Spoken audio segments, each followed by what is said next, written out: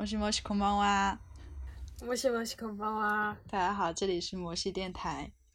这里是摩西电台。好，为什么我要鹦鹉学舌啊？你可能第一次没有找准自己的定位。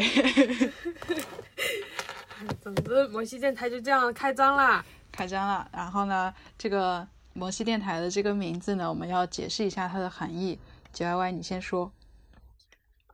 它还有含义的吗？哦，对，是这样，就是我们经过了很长时间的考虑，其实也没有很长时间的考虑，就是一晚上的考虑，觉得这个摩西呢，就是谐音嘛，摩西摩西，是不是很没有创意啊？还好吧，你不是在那个流程的列表里面有写自己的一个想法吗？哦，对哦，我想起来了，摩西电台为什么叫摩西电台？因为这个名字听上去就有一种80年代广播里面会有的那种电台名字，还会跟观众打电话互动的那种。对，就是我们之后的话可能会需要完善电台的功能的时候，就会开启观众来信的环节。真的会有观众吗？怀疑。我就是观众啊，我可以给你来信好吗？好的。然后我这边呢，就是摩西电台的这个名字的含义，一个就是刚刚 JYY 也提到的一个摩西摩西的一个谐音，第二个就是很意外的发现，好像跟摩西分海的那个典故就是也谐音上了。然后第三个呢，就是刚刚也是他提到的，就是他喜欢电台的这个定位，所以我们就最后定了摩西电台的这样一个名字。然后说到电台定位呢，我这里也有2个我自己的意见。首先呢，我们2个呢是在本科的时候关系就比较好嘛，但是上了研究生之后，我们2个就去了不同的学校，好像就感觉慢慢有一点远离对方的生活，所以想一起做广播，可以进行一些规律的交流。然后第二个点呢，就是我们2个当然主要是我作为一个理科狗是非常向往社科人的表达能力的，所以也是想通过在做电台的这个环节中呢，可以想锻炼一下。JYY 关于电台定位有没有什么想说的呢？JYY 没有什么想说的，但是 JYY 其实也是一个理工狗了。对，我们2个都是理工狗，但是我个人觉得他比我要社科一点。可是为什么我们还没有商量好我们的 nickname， 你就直接叫我 JYY 了？对，为什么好像在电台定位里就引出了你的名字，对不对？我们下一个环节是介绍自己的 nickname 了。好吧，那你 JYY 我要叫你什么呢？我要叫你什么呢 JYY？ 你已经都叫我 JYY 了，那我只好叫我 JYY 了。那叫我什么呢？叫你楠楠。好，叫我楠楠。好，那我对，完全都没有按照我们的稿件来。对，我们完全没有按照自己的 list 来。太可惜了，但是还好吧，这就是 free talk 的魅力嘛，对吧？对。然后呢，这一期我们作为本电台开创性的第1期的一个主题，也就是我们今天主要会聊到的一些内容，就首先还是决定先介绍一下自己和我们2个人。本来是打算我跟 YY 商量着用3个词来形容自己，后来发现3个词有一点太多了，我没有什么没有什么可形容自己的，所以就改成了用1个词形容自己，再用另外1个词来形容我们的关系。那么这个部分 JYY 你想先说吗？那 JYY 先讲好了。可是为什么好我用的是这种偏正结构的一个短语啊，它不像是一个词。我叫自己是被迫长大的流浪汉。这个词怎么说呢，其实要强调的是被迫长大这一点吧。我觉得对我来说有一种过早独立，过早开始漂泊的感觉。可能大家很多时候都是在比如说上了大学或者是工作之后才真正离开家，但事实上我从9岁就离开家了，然后在各个地方上学，有很多时候感觉自己是被迫的过早开始思考很多问题，很多哲学命题。那个时候觉得是哲学，现在想起来可能它并不是哲学，是最早的对于很多终极问题的一个提问吧。但是尽管在各个地方漂泊流浪好像是有家的样子，但好像在各个地方都没有家。所以我觉得流浪才是生活的真实写照，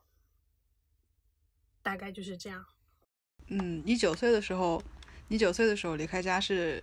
小学的吗？小学就在外面了？应该是上初中吧，我不知道，我算的对吗？我算的应该对，9岁是9岁还是12岁？就是上初中的时候就离开家了，然后上学，对，然后一直也没有在同一个地方，对不对？就上初中和高中也不是在同一个地方。对，就上初中也不在一个地方，上高中也不在一个地方。然后上大学和研究生，现在研究生也不在一个地方。对，就是去了很多不同的地方，四海为家的感觉。那你觉得不同的地方有给你带来什么不同的就是感受吗？因为我之前也经常听过一些其他的播客，他们甚至会专门拿1期2期出来说不同的城市对人的性格也好，或者是对人的一种塑造会是不一样的。你觉得在你身上有所体现吗？我觉得有吧，可能我觉得我的生活经历让我的性格有非常多矛盾的地方。前一段时间不是有去支教吗？我们是不是太早提出这个话题了？就是前一段时间有去支教，然后给那边的学生们也说到这个问题，就是我们讨论 culture shock 这个命题的时候，我提到了就是我的一些在不同城市的一些生活经历，还有带来的一些 culture shock。我觉得不管是不同的城市还是不同的地域，都存在不同的文化习俗，所以生活的过程当中就是在不断的习惯这些 culture shock 的过程。不知道这样说是不是恰当啊，但是我觉得在这些习惯这些 shock 的过程当中呢，我变成了一个非常容易接受新鲜事物的人。我不知道这算不算我的一个特点啊。总之就是在一个新的环境里面，我好像可以特别快的融入。这算是特点吗？是一个动态的特点。对，我觉得还挺好的。而且我觉得你对你自己的定义还挺符合我对你的感觉的，就是一个自我认知和他人对我的认知非常一致。对，是有重叠的。所以我当时在稿件里看到你这么写的时候，就觉得还是很贴切的，不愧是比我更社科的理工狗。你看你又开始贴标签。对，就是他就是在说我之前也刚刚说，就是说后来发现我们实在是没有什么可以形容自己的，所以就改成了用一个词形容自己嘛。他当时就在那个备忘录里说，其实不太喜欢这种贴标签的行为。但我的话就对自己的个人的自我定义的话，其实就是一个网络上非常流行的一个词汇吧。其实甚至好像还选入了2020年的年度词汇的就是第几位，就是10个词中的第几位。我给自己的定义就是小镇做题家。Y 说这个小镇做题家里面至少有3个要素，一个是小镇，一个是做题，一个是家。对，就是有种要素过多的感觉。我们的形容自己的东西都非常要素过多，明明可以。对，就是很浓缩的感觉。是的，是，就是他就是在他没有提出来的时候，我没有意识到家也是一个要素。后来他说了之后，我发现他说的也对，就是如果是做题家的话，就会有一种 master of 做题的感觉。是的，就很贴切。然后我的话，我跟 Y 不一样的地方就是我是小镇出身嘛，然后也是一直都待在小镇里，没有怎么出去过，直到上大学的时候才真正就是离开家。所以我其实是一个虽然自己这样说有一些可能比较奇怪，但是我自己觉得是一个我是一个填鸭式教育的受害者。我现在还能就是回想起高中生活的时候，就是印象最深刻的就是高3的时候，每天早上5点多就要起床去上早读，然后跑早操，晚上的时候又会很晚才下晚自习。下了晚自习之后呢，就大家也都不回宿舍，就待在教室里面接着做题做到晚上11、12点，然后大家就回宿舍。回宿舍之后呢，在宿舍接着点个灯，接着去做题。所以给我的这种对，就给我留下了很深刻的印象。我就其实不是特别愉快的印象。我当时其实偷偷在高中的时候拿手机写日记，就写了，记得特别清楚，一篇是我早上的时候5点20从宿舍出门，不是5点20起床，是5点20从宿舍出门。那得起多早啊。然后那一天我在手机里写，今天又起晚了，5点20才从宿舍出门，对自己好生气啊，以后一定不能这样。就是好严格啊。对，这就是我对高中生活最印象最深刻的一点吧，可以说。所以其实并不是特别就是 blossom 的那种感觉，给我的就是我的高中就像任何一个小镇的高中一样，就会给人一种很压迫的感觉，就很压抑的感觉，就大家都在疯狂的做题，所以你要疯狂的做题。然后每天中午的时候，我们中午12点下课，然后大家下了课之后呢，就冲出去吃饭。吃的最快的人12点05的时候就已经回到教室里，坐在座位上了。然后坐在座位上之后呢，就开始做题，就开启了下午的做题的生活。所以这种填鸭式教育的害处呢，给我带来一种小镇的思维吧。就是我觉得我在思考问题的时候，就会跟 JY 有不同的角度。就我的角度可能会更加怎么说，更加庸俗，说好听一点的话就是更加接地气。所以这种小镇的思维依然体现在我现在的生活和思考的方式当中。尽管我现在已经在上海待了5年多了，并且在未来可预见的2年左右我还会接着待在上海，但是我并没有感觉到我有习得所谓大城市的一些思考的方式。我在看问题的时候还是会用小地方出身的人的这种思维方式去思考和生活。我觉得这也是我跟 JY 一个不同的地方吧。当然这就说到了我们下一个主题，就是对我们两个人的关系的一个描述和阐释。但是我现在回头看，我们对于我们两个关系的一个描述好像就是近义词。对，我当时就看到了，而且我在填这个问题的时候就特意没有把它展开说，我就只写了2个字嘛，就没有像小镇做题家一样就在后面写了很多解释，也是给我自己的一些提纲。但是我在说我们两个的关系和这种定义和解释的时候就只写了2个字。所以这部分 JY 你要先说吗？我先说。对，我用的词就是破碎心灵，抱团取暖。我还蛮喜欢这个抱团取暖这个词的定义的，它有一种就是在艰难困苦当中有人和你相濡以沫的感觉。就是我们现在的境况非常的相似，都是受到一些不公正的待遇，然后遇到了许多让人，就是我们都遇到了都有一种遇到渣男的感觉啊。当然我是遇到渣女，不行。哎呀，这怎么说好难啊。那怎么办？那我先说。你先说。好，那这个问题就接着到了我们的下一个提纲里的一个问题，就是我们是如何形容我们两个之间的关系，然后以及为什么要这么形容。我写的2个字呢是互补。就是这个也在刚刚我们在各自定义自己的时候其实也提到了。因为 JY 它是一直存在一直漂泊，但我只是扎根在小镇，直到大学的时候才出来。所以我们两个的境遇就决定了我们可能会看待问题也好，或者是思考方式也好，都会有不同的地方。至于互补，我觉得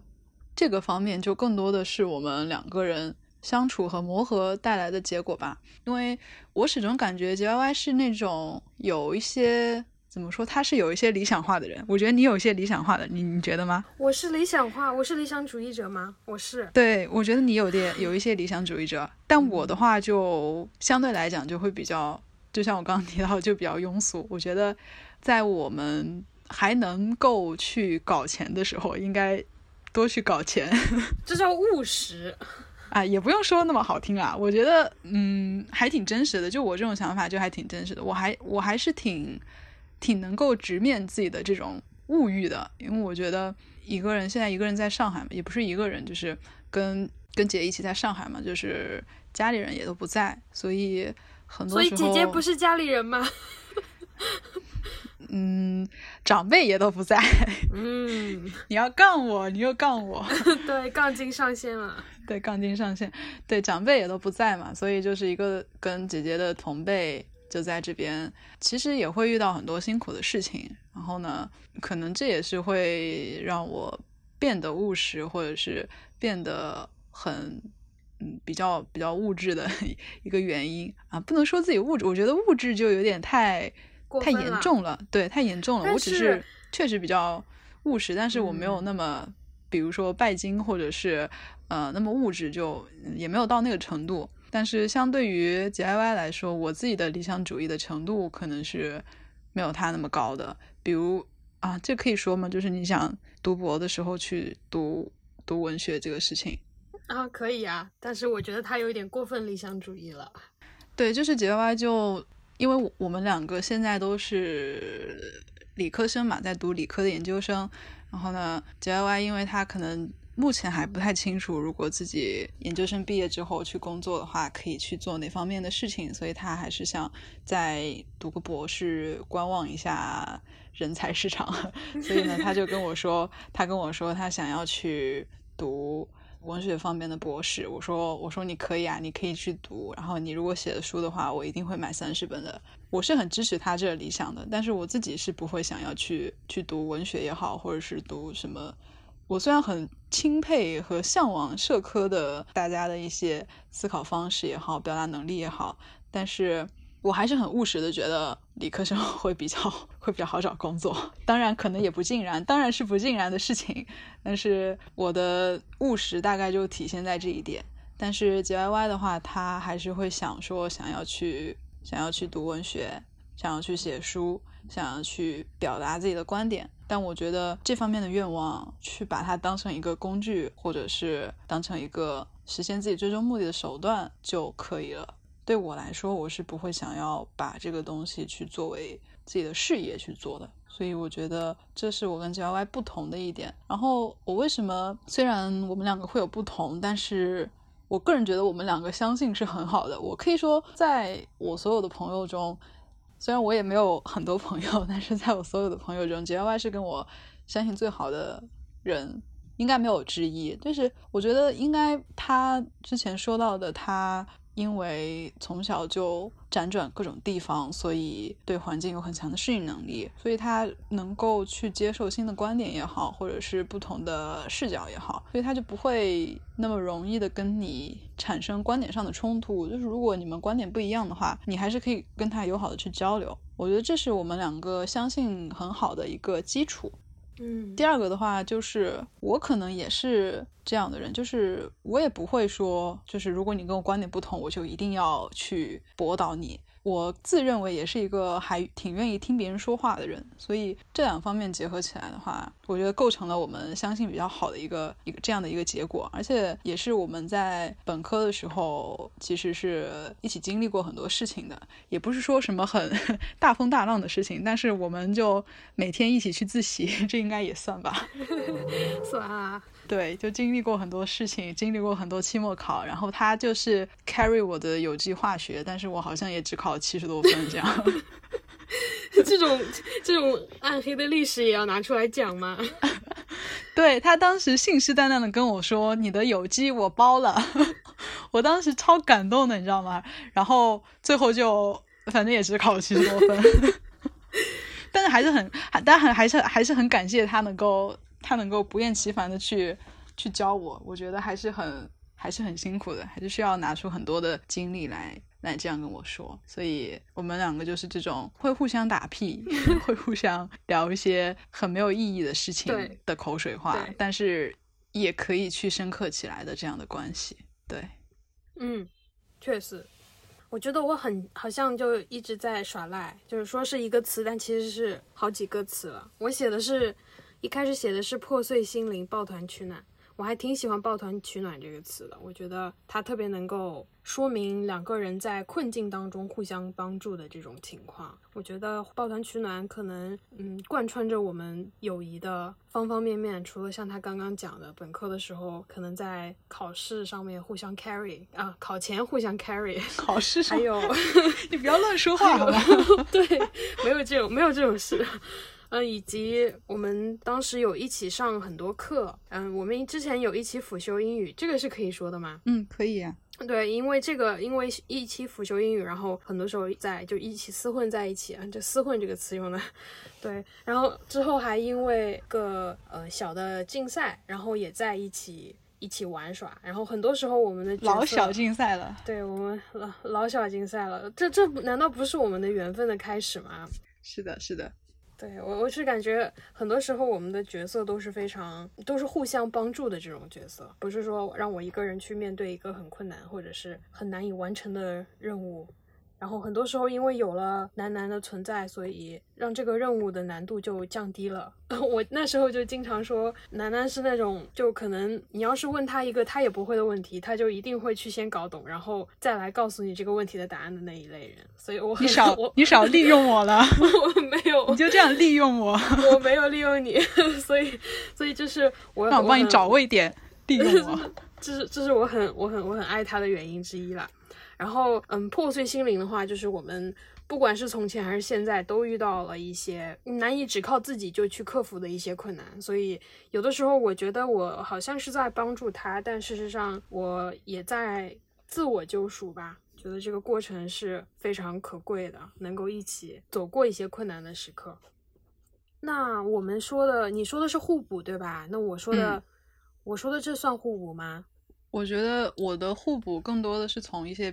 可能比较理性的方面，就是探讨我们性格上为什么会有一些可以互相补充的一些点，但是你的话就更多的是从情感上还有我们的经历列举了一些事实是吗？对，我觉得还是很好的果然是比我更加社科的又开始戴帽子又来了好，那就是不知道大家有没有通过上面这个环节对我们有一些了解哈？如果没有的话，大家可以之后给我们来信提问真的会有人来信吗？我会的，我会给我们写信的。好的，老精神分裂了对，老精神分裂。好，那下一部分就是最近趣事分享内容。DIY 好像藏了一个很好的段子，想要留在我们的第一期节目里面讲啊。我有吗？我有哦，对，有一个彩蛋，对，你说。不过我想先听你讲握手会的事，我其实一直还蛮好奇的，对，你是怎么走向这宅女这条不归路的？对，宅男老偶像宅了。是这样，就是因为我们打算录这一期节目其实是蛮久之前了，就是1个月左右之前，然后呢当时大概2-3周之前呢，我们去开始写了这个提纲，然后中间是会说到想要做一些最近的趣事分享，然后我就说那我就可以分享一下我最近1年来好像在放偶像这件事情上走得越来越远了，然后也会参加了一些线下的一些活动，所以这个可以拿来跟大家分享一下。至于我为什么会成为一个偶像宅这件事情呢，其实要追溯到今年的年初，大概1月份2月份的样子。那个时候呢，因为就像歪刚提到的哈，我们遇到了一些不好的人和不好的事情，当时也是非常非常的抑郁嘛，也是因为自己在读研究生的过程中课题不是很顺利，然后导师也不是特别的善解人意，所以遇到一些困难，当时心里有一些比较抑郁的问题，所以呢那段时间就去看了很多日常番，去希望可以转移自己的注意力，就是平常就是经常在这边在扫着 confocal 的 image， 然后那边就在放一些就是节奏也比较明快的，气氛也比较轻松的一些日常番，去转移一下自己的注意力，希望自己不要过于的 focus 在一些很负面的东西上。所以就非常非常机缘巧合的就看到了，在 B 站上看到一个楠木版的一个混剪，就入坑了所以其实最开始入坑的是在日本的团体，因为楠木版它其实也是一个历史比较悠久，今年已经第8年第9年了这样的一个团体，所以当时在入坑的时候其实是有很多很多物料可以去补的。然后那几个月呢就一直在看他们之前出的一些团综，然后也了解了他们很多很多的事情，也结识了一些同为男版饭的一些朋友。后来到了最近几个月，为什么会又换了一个 group 去推呢？是因为这个说起来好像太偶像宅了。就是男版呢，他们这些偶像团体是会分期别的，就是1期生、2期生、3期生、4期生。然后我呢，虽然了解他们了解的比较晚，但是也是从一开始的综艺就开始补，一直补到现在，所以我其实是对那些所谓的老人会比较更了解的更多一点，就1期生、2期生他们我是了解的多一点。但是现在他们招进来3期生、4期生的话，我个人就了解不是很多，所以就感觉有一点推不动了，就是感觉怎么都是我不认识的人的这种感觉。然后这个时候呢，我就看到了另外一个板道系的团体，名字叫做日向坂。日向坂其实也是男版的妹妹团，他们都是邱元康制作人所担任 producer 的一个团体嘛，所以呢我就看到了这样的一个 group。 这个 group 呢，他们年龄就比较小，他也就是才出道1-2年这样子，所以也是目前只招到了2期生。而且他们的团综的话会比较有趣，很多业内的人士都觉得他们的偶像的团综其实是以一种专业的搞笑艺人的这种态度去做的，所以看他们团综就是一件非常非常解压的事情，就不会像一些普通的团综可能他们就成员就卖萌啊，然后或者是聊聊天什么的就过去了25分钟，但是他们就是真的会去按照做搞笑节目的这种流程和标准来要求他们自己，所以也能够感受到他们对偶像这个事业的真诚吧，也是很受到触动。所以现在的话就是日向版的相推就是在这个 group 里面没有特定的推某一个成员的这种偶像宅，整个团体我都非常喜欢，这种叫做相推。至于 GLY 非常感兴趣的握手会呢，其实又是另外一个团了。我老弟弟了，你知道弟弟是什么意思吗？是什么意思啊？弟弟就是誰でも大好き的缩写好吧，那你可真是对，就是老弟弟了。对，你的爱真的是非常的博爱。对，弟弟就是跟单推相对应的，然后他们就说我老单推了，老弟弟了。我之前参加握手会呢，也是因为这2周也不是说这2周吧，就大概是1个月遇到了一些非常麻烦的事情，非常麻烦非常棘手的事情，非常难处理，所以那2周呢也是因为心情特别差，就刚好看到这 group 名字叫做 AKB48 Team SH， 它是一个 base 在上海的 AKB48 的一个海外的姐妹团，然后因为我自己也在上海嘛，所以很多去参加活动会比较方便。那2周就看到他们在周末有握手会，当时自己的心情是非常非常差的，那一阵子心情都很差，所以我就真的是叹了口气，对自己说去看一下吧，就算也不怎么认识成员，但是就当是弥补一下自己当了快1年的板道厨，但是也没有机会去线下追星的这种遗憾，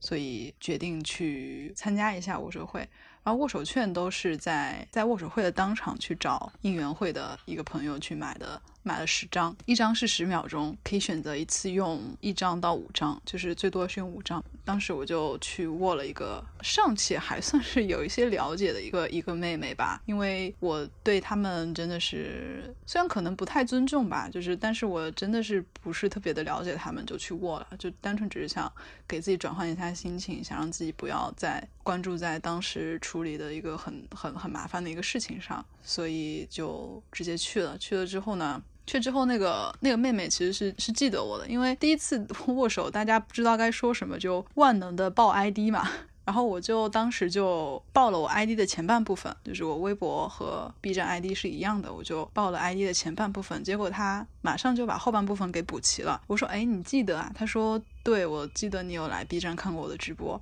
我说啊，你的记性还蛮好的。这样当时被他记得，我就还挺意外的，用我们偶像宅的话来说就是被甜到了。后来的话，因为我不知道该跟他说些什么，我就跟他说我们来猜拳。然后呢，这是什么传统异能吗？没有，我就是因为实在不知道该跟他说些什么。说那个小偶像呢，他之前是一个幼儿园的老师，辞掉了幼儿园的工作之后去当的偶像，所以他之前在直播里面的话，就会有时候会给大家跳那个幼儿园的大班的那个体操，叫世界真美好。有一些饭呢也会过去整活，就是要求他一起跳大公鸡。但是我觉得这样我不是说这样很奇怪，只是说我自己觉得在握手会上有可以见到对方的机会的话，我还是想要说一些真心话的。虽然这样说好羞耻，但是我还是觉得如果有见到他的机会的话，相比于整活来说，还是挺希望能够跟他有一些交流的，一些正常的一些你来我往的一些交流，虽然时间上非常受限制。就是我第一次握手会，我之前其实是完全没有想到自己会去握手的，因为我还算是稍微有一点点洁癖，就是没有那么严重，但是会有一点点，我会想到小偶像好像一天都在握手，就感觉有一点哑巴的感觉。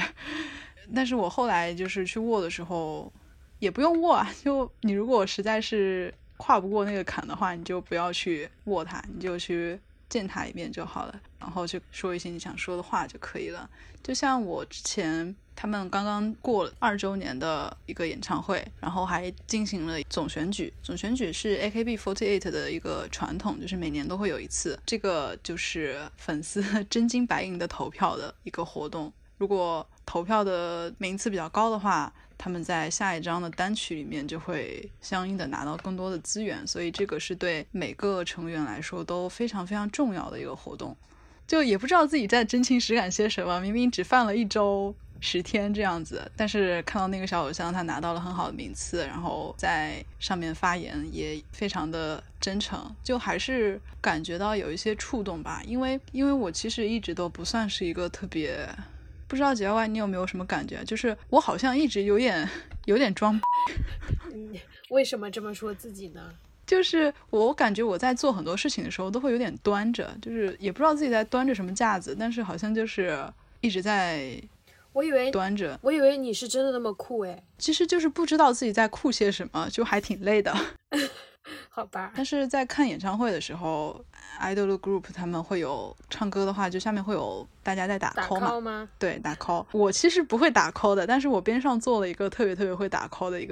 个饭，我就看他在那边声嘶力竭的叫自己小偶像的名字。我还跟他说要不要我们两个换一下，因为我坐的比较靠中间嘛，我就跟他说你要不要我们两个换一下，你坐中间，这样的话个成员会比较容易看到你。他说没关系，我坐哪儿他都可以看到我。我就觉得所谓跟偶像有这种默契是这种感觉嘛，原来是会给人一种这样的羁绊的感觉嘛。然后呢，我就听他们打 call， 虽然我也不会打，但是我听他们打，我就觉得还是有一些触动吧。就是你会感觉到你在一个非常热闹的一个环境下，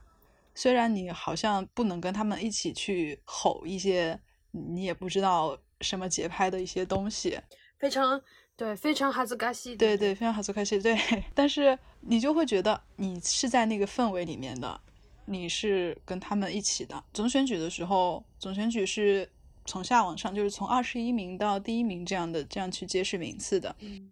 前7名的时候就是一个一个叫的，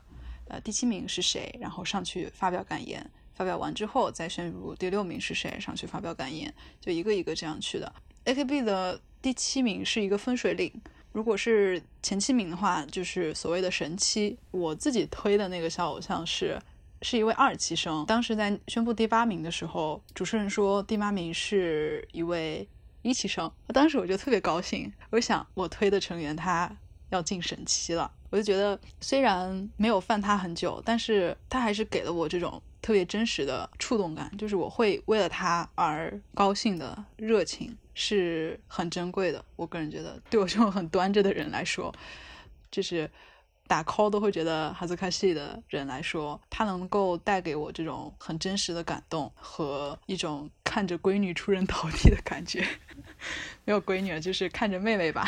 所以是小偶像年纪大还是你年纪大？他比我小1岁，他比我们小1岁。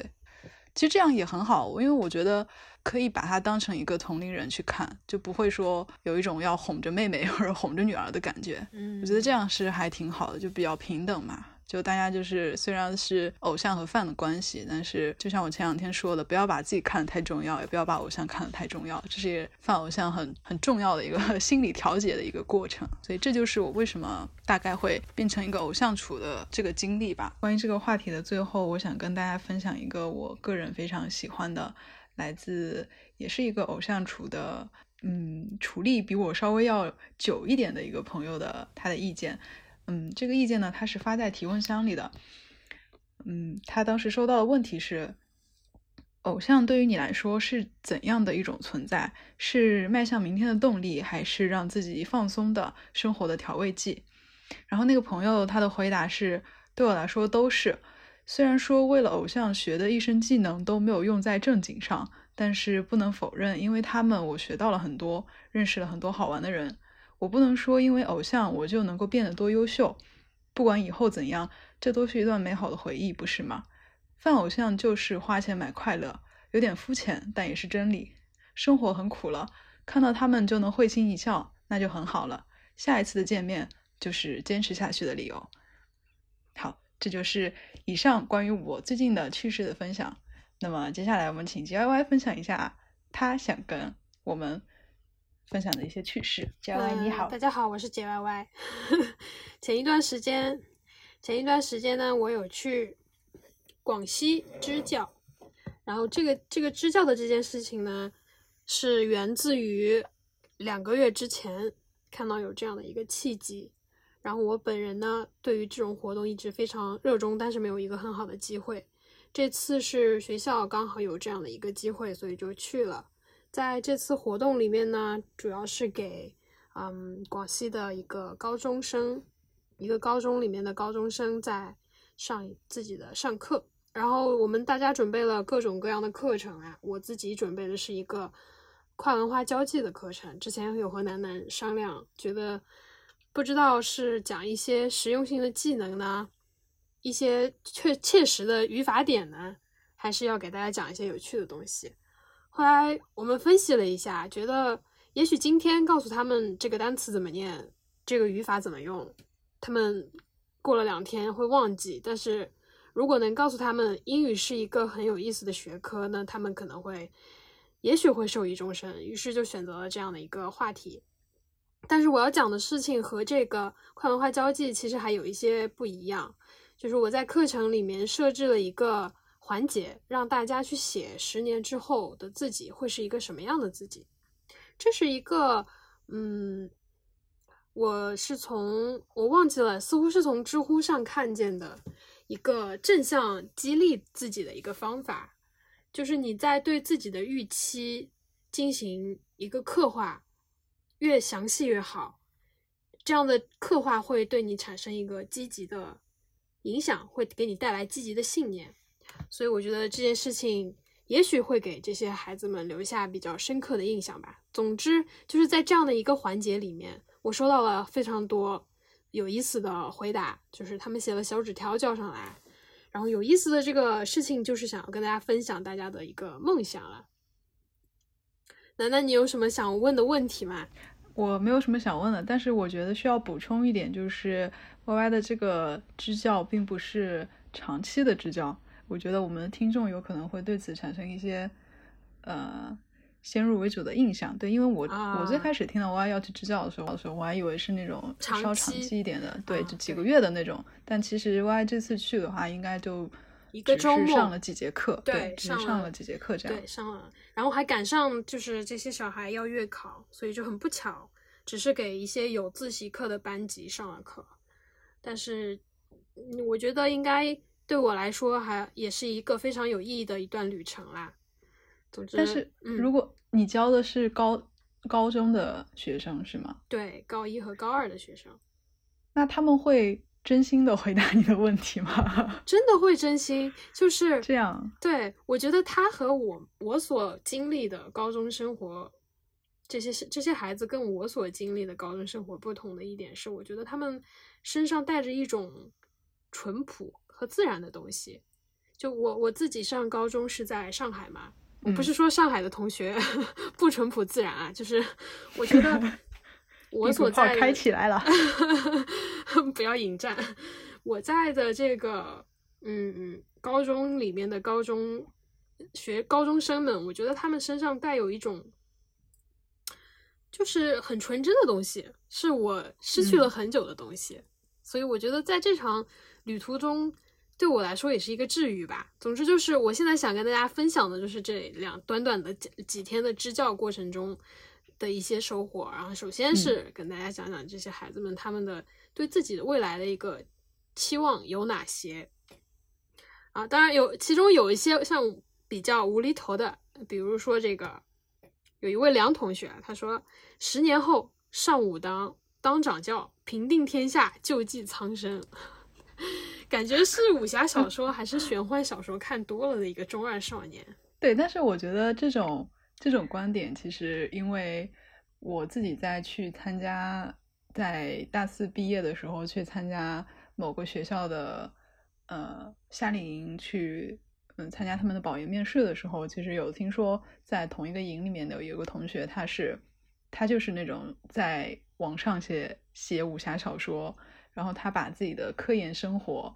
用武侠小说的形式去描述出来，然后还连载了好几百章这样子。所以他面试的时候就有提到过他是有这种写网文的经历的，所以我觉得还是挺有意思的啊，这很棒。对，如果这位梁同学能够听到这一期节目的话，我希望能给他带来一个正面的引导。对，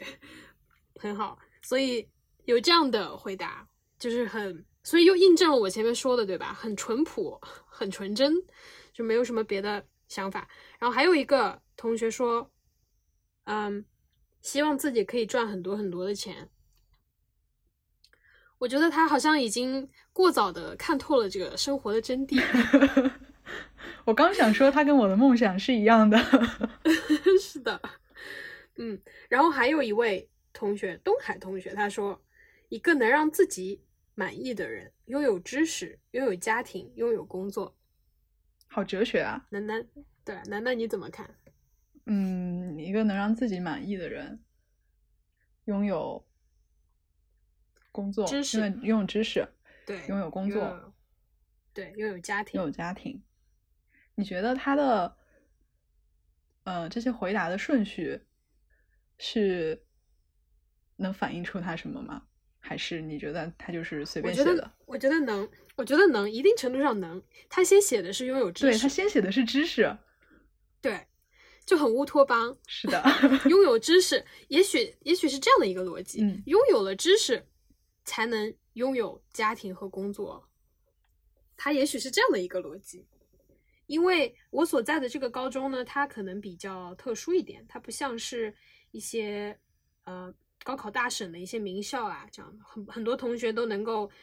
考上本科或者是一本这样子。我所在的这个学校呢，可能以往届的录取成果来说，可能只有尖子班的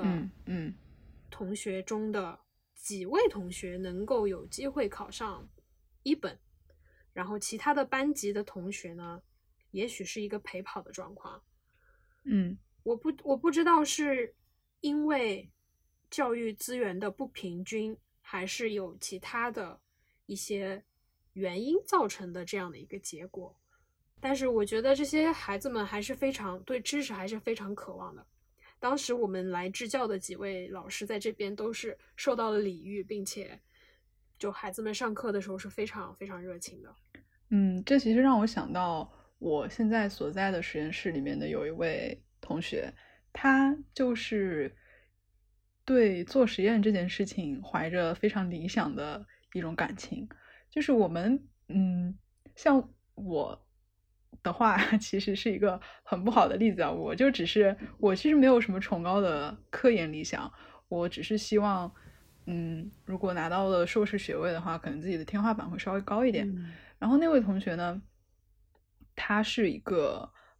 医学生，所以他其实在他读研究生的这几年里，他是一边要上临床的，他有很重很重的临床的任务，他是要去像一个真正的医生一样去收病人，去看病人，然后去各个科室去轮转的。所以他有相比于我跟 YY 来说，他是有很重的临床的任务的，但是他自己同时又会去做很多实验上的东西，就是他其实他自己的时间是不太够的，他是没有那么多时间去兼顾临床和实验这两方面的内容的。包括我们的老板也是了解这一点的，所以我们每次在组会上，老板就会说，我知道你没有时间，所以这个东西你就能做多少做多少，你不要着急。我很清楚你现在在某某科室是很忙的，然后你要做很多事情，这些我都了解，所以没有关系，你不要着急，你能做多少做多少就可以了。但是那位同学他自己本身的他的意识就是我还是要学一些东西。我觉得做实验是一件很神圣的事情，做实验就是为了能够去拓展我们未知的一些疆域。但是不得不说，他其实实验的基础不是特别的好。我觉得可能首先跟他的专业有关，他是临床的专业，所以可能基础上一些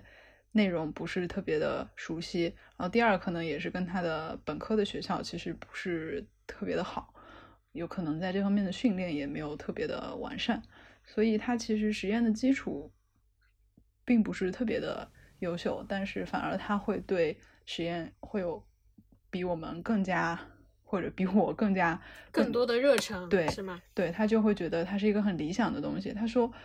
然后他每次做实验，比如说做不出来，或者是感觉没有时间去做实验的时候，他就会很郁闷。他就说，做实验不是应该是一件开心的事情吗？为什么我现在就感觉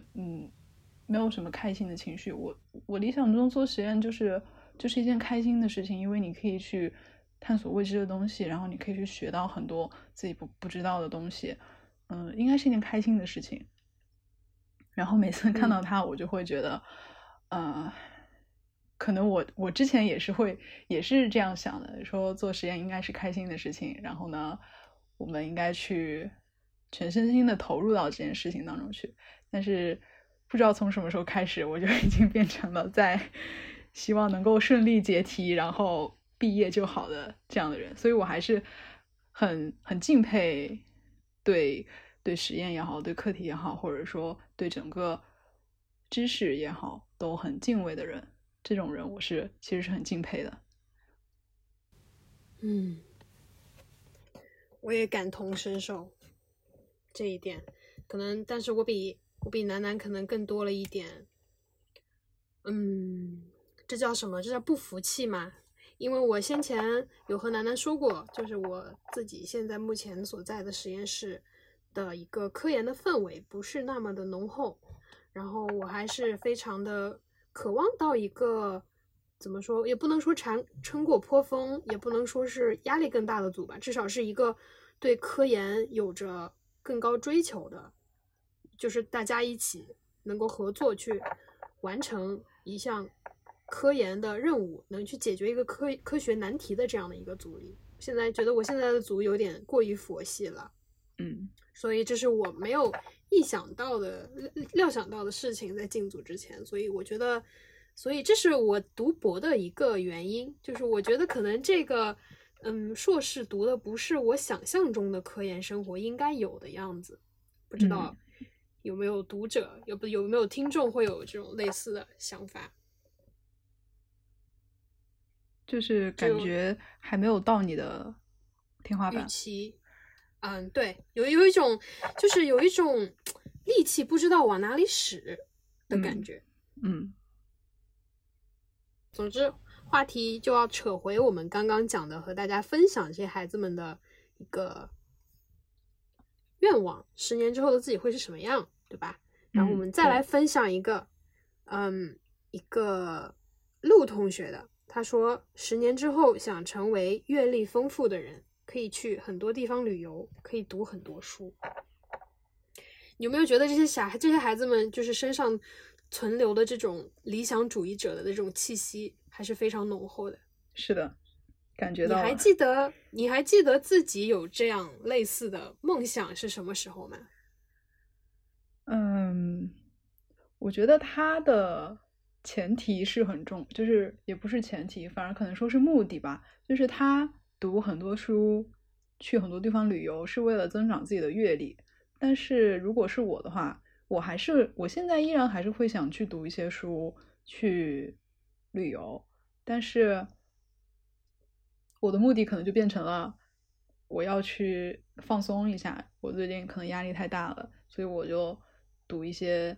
小说也好，或者是一些轻松的书也好，然后呢去别的地方去旅游。我可能不会那么认真的去思考这本书或者这一段旅程给我带来的意义，我就只是无脑的去看，无脑的出去玩这样子的。但是我觉得这位同学他说是为了让自己成为一个阅历丰富的人，这样的话我觉得起码他是对周围的事物是有自己的感知的能力的，然后他就可能会通过借助这样的能力去丰富自己，去完善自己。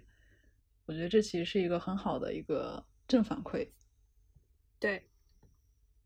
OK， 然后下一条呢，这位同学说10年之后希望自己更健康，更上进，更热爱生活，人生有起有落，不能沮丧到底。楠楠有什么想法关于这则？这也太正能量了，我感觉自己都被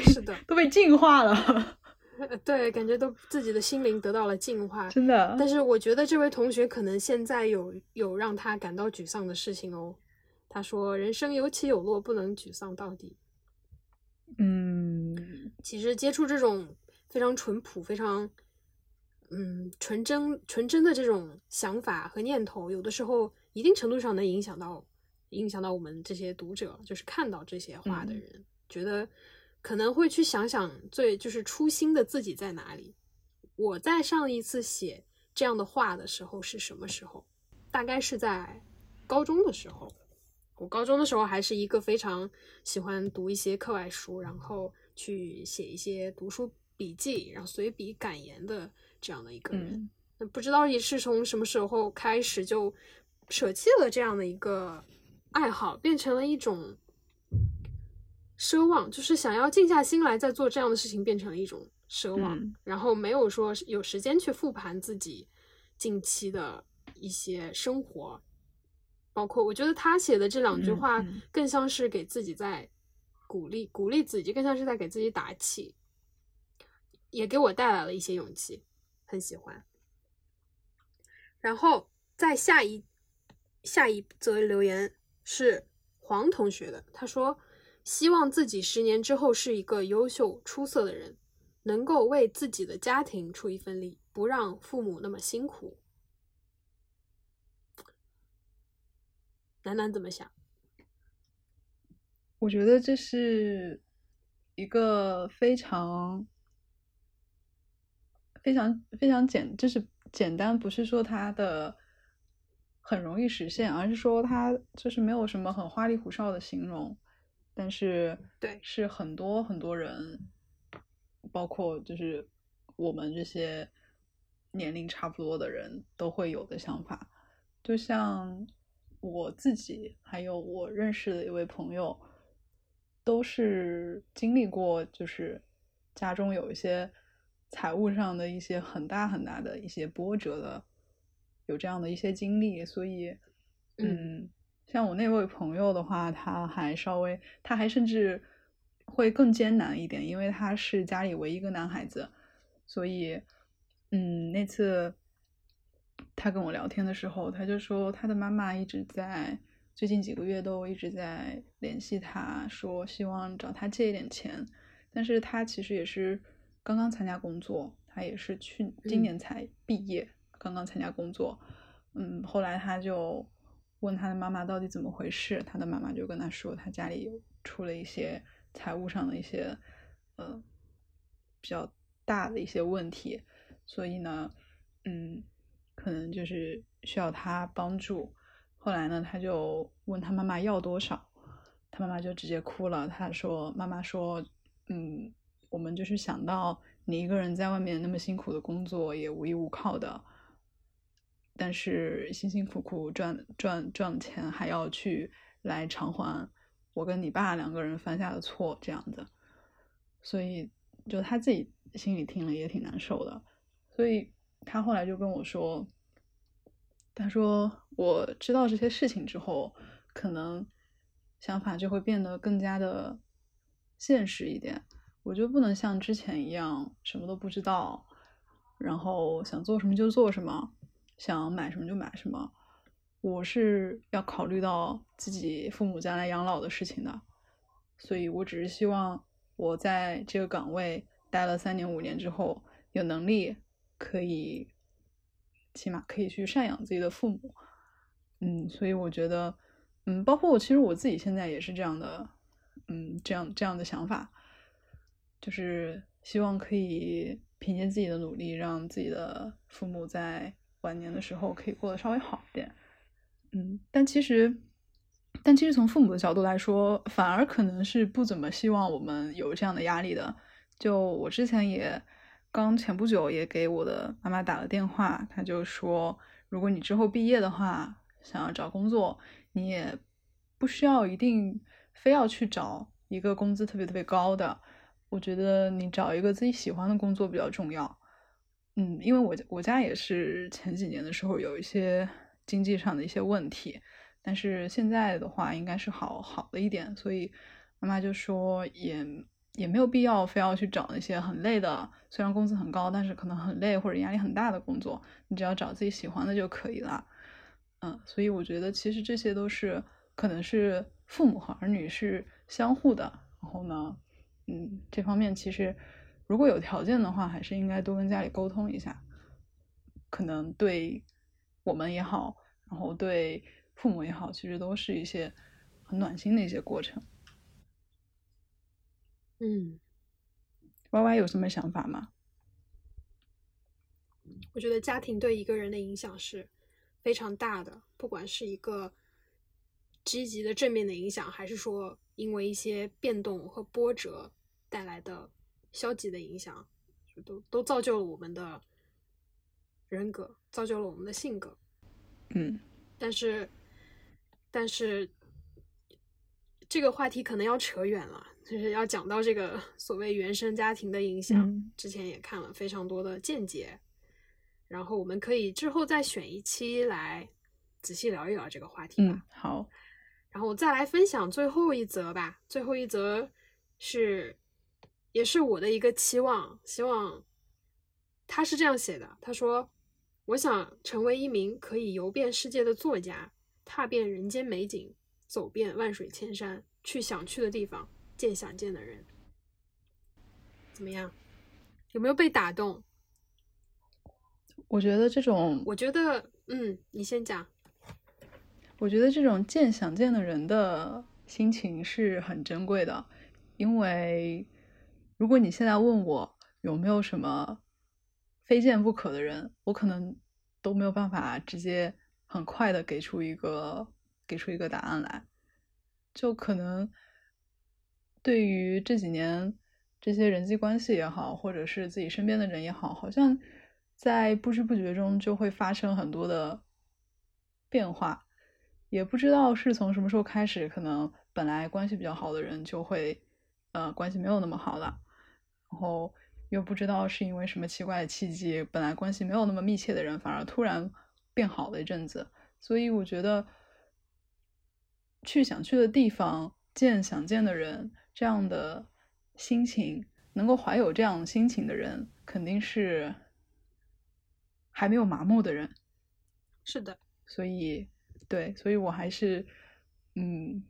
感觉这种不麻木其实是很珍贵的心情。因为我现在自己其实就有一点麻木了，哎，怎么说呢？我们两个好像就是七老八十那种耄耋之年的，已经没有什么心情的波动的这样。对，但是我还是希望能够找到让自己不麻木的事情嘛，就是可以给我一些心情波动的事情，比如说这个见小偶像波动吗？对，其实对，就是要说这个事情，就是我其实因为我们是可以给小偶像写信嘛，虽然他们是不能够用手写的形式回复我们，但是有一些小偶像他们是会，比如说发在微博上面之类的。所以我之前有一次给他写信，就是说感谢他让我有了参与感，就是他们之前会有了一个总选举的话就会排出第一名到第21名，然后呢，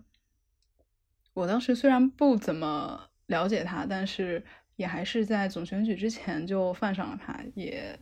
出了微不足道的一点钱，对，所以在宣布名次的时候，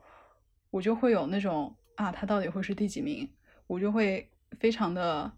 在意这个结果，就给了我一种我真的有在参与到这个活动当中，这种处在其中的感觉。如果处在其中的话，如果有参与感的话，我就会在意这个结果，我就会因为这个结果的好或者不好而产生心情的波动。这个就是我理解的不麻木的一种体现。所以我觉得这也是我为什么想要去犯一个小偶像或者是犯一个团队也好，我觉得可以给我一些情感的波动，让我有想去见的人和想去的地方。对，很棒，我觉得这是真正犯小偶像的一个意义所在吧。然后你呢？对我来说呢，我好像没有一个像楠楠这么热衷于去做的一件事情。如果说要有的话，大概是打游戏，打一款不知名的某游戏，对，卡牌回合制游戏，非常长情的玩了有很久。对，是的，都是对我们来说，可能这种休闲娱乐就是一种对现实生活的逃避吧。其实非常巧的是，前2天遇到一个实验室的师兄，他告诉我他犯乃木坂，我当时非常的开心。怎么说呢？就是身边出现了许多这样的和楠楠一样的人，对，就觉得心中暗喜。我感觉一开始我觉得就是说在中国去犯乃木坂这样的人应该很少吧，后来发现是我错了。对，其实是没有那么多的，大家都开玩笑说，乃木坂现在就是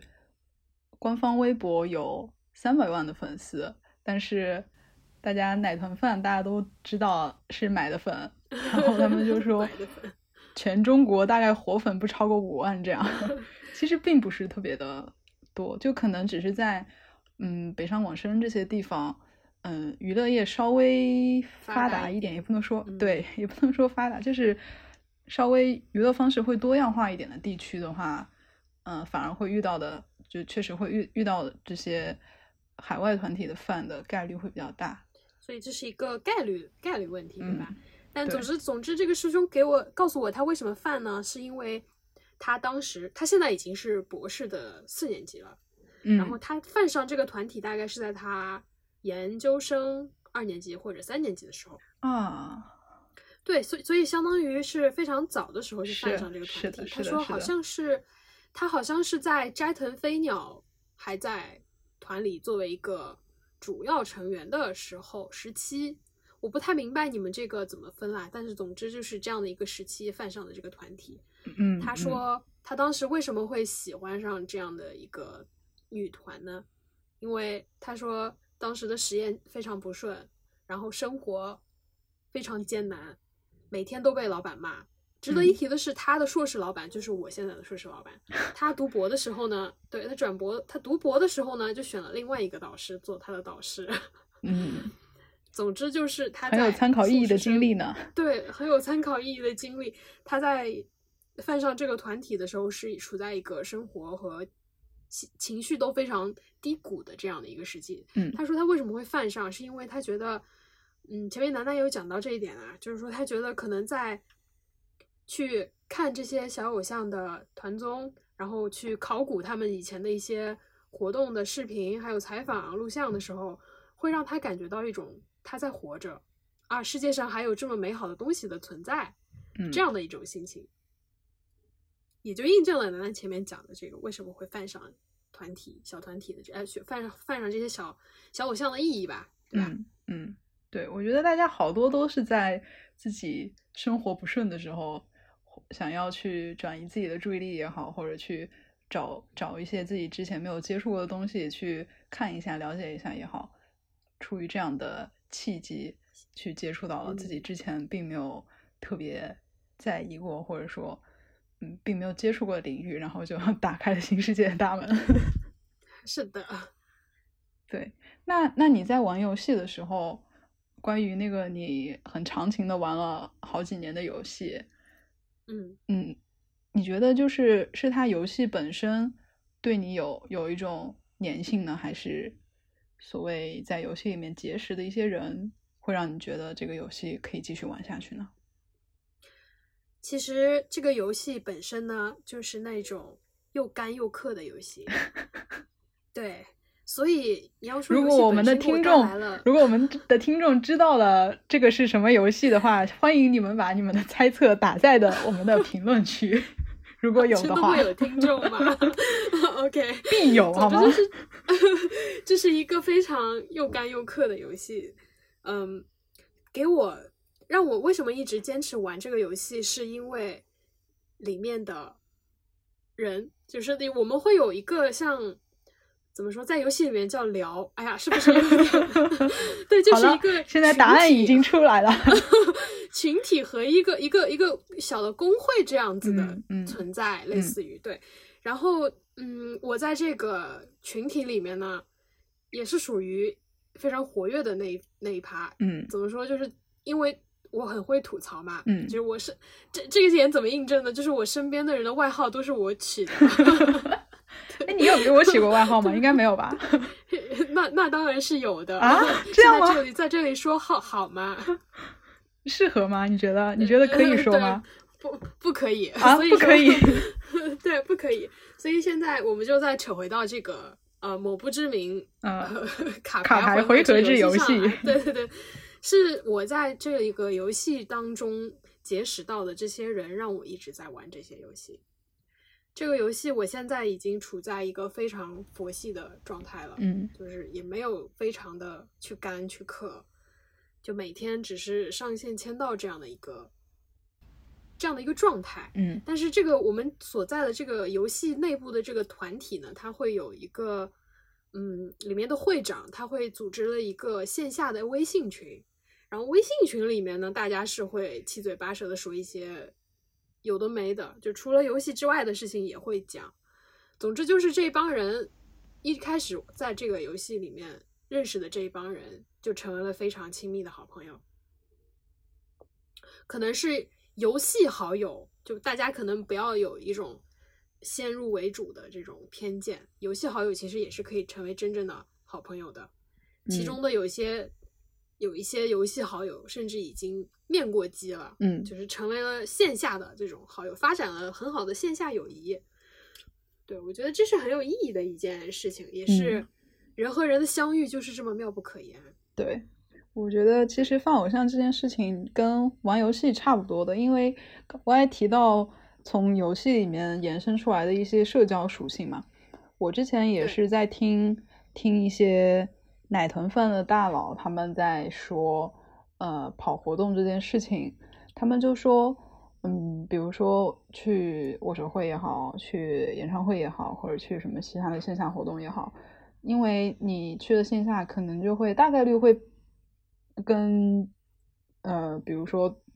同样这个人都是我推的成员，然后呢我们就会产生一些交流，比如说从握手会出来问一问说，哎，你跟他说了什么，他是怎么对应你的之类的，然后呢就会产生一些线下的关联。然后呢这样的话，他说其实泛偶像泛到后期就是这种线下的关联在拉扯着他去跑各种各样的活动，因为如果他一旦哪个活动缺席了，然后他线下认识的朋友就会问说，哎，你怎么没有来啊？你怎么没有去握手会？你怎么没有去演唱会？所以其实这也是一部分的社交压力吧，可能。但是我觉得倒是不需要把自己捆绑到里面去，如果这个把握的度比较合适的话，其实也是可以在线下活动去认识一些比较好的朋友。因为其实虽然说偶像宅跟我个人觉得跟什么游戏宅或者是一些稍微大众一些的一些某些东西的爱好者其实是没有什么本质区别的，但是偶像宅好像还是相对来说比较小众的一个群体，所以如果大家都有偶像宅这么一个属性的话，说不定在某些事情上的交流也好，或者是交朋友也好，都会有比较好的一个相信吧，我个人是这样想的。OK， 以上就是我们第一期的差不多是全部的内容啦。对，差不多是全部的内容了。我们来看一下还有没有什么要补充的。GLY 还有什么要补充的吗？提纲上的东西应该都已经讲好了。好的，那么感觉比一开始讲话要容易了许多。就是一开始感觉会感到很尴尬。有吗？对，大家听众可能会不知道这一点。我们这一期节目陆陆续续的录了有1个星期。对对，这是两地分居的话就会产生这样的一些问题。如果我跟 YY 在同一个城市或者是比较靠近的话，其实可能还会比较好去约时间。然后呢这一期节目我们也是分了2次来录的，就大概从中间的地方分了2次，然后希望我们前后2次没有过高的情绪差吧。如果前一次特别嗨，然后这一次特别沉着，那就 BGM 放响一点。好的，没有问题。OK， 那这就是第1期摩西电台的所有内容啦。对，那么作为摩西电台第1期，楠和 YY 愉快的进行了这么久的谈话，那么也希望大家能够通过这一期的节目对我们有所了解，希望各位也没有听烦，希望摩西能够一直做下去，然后也希望楠和 YY 能够天天开心。那么我们下期再见。下期再见。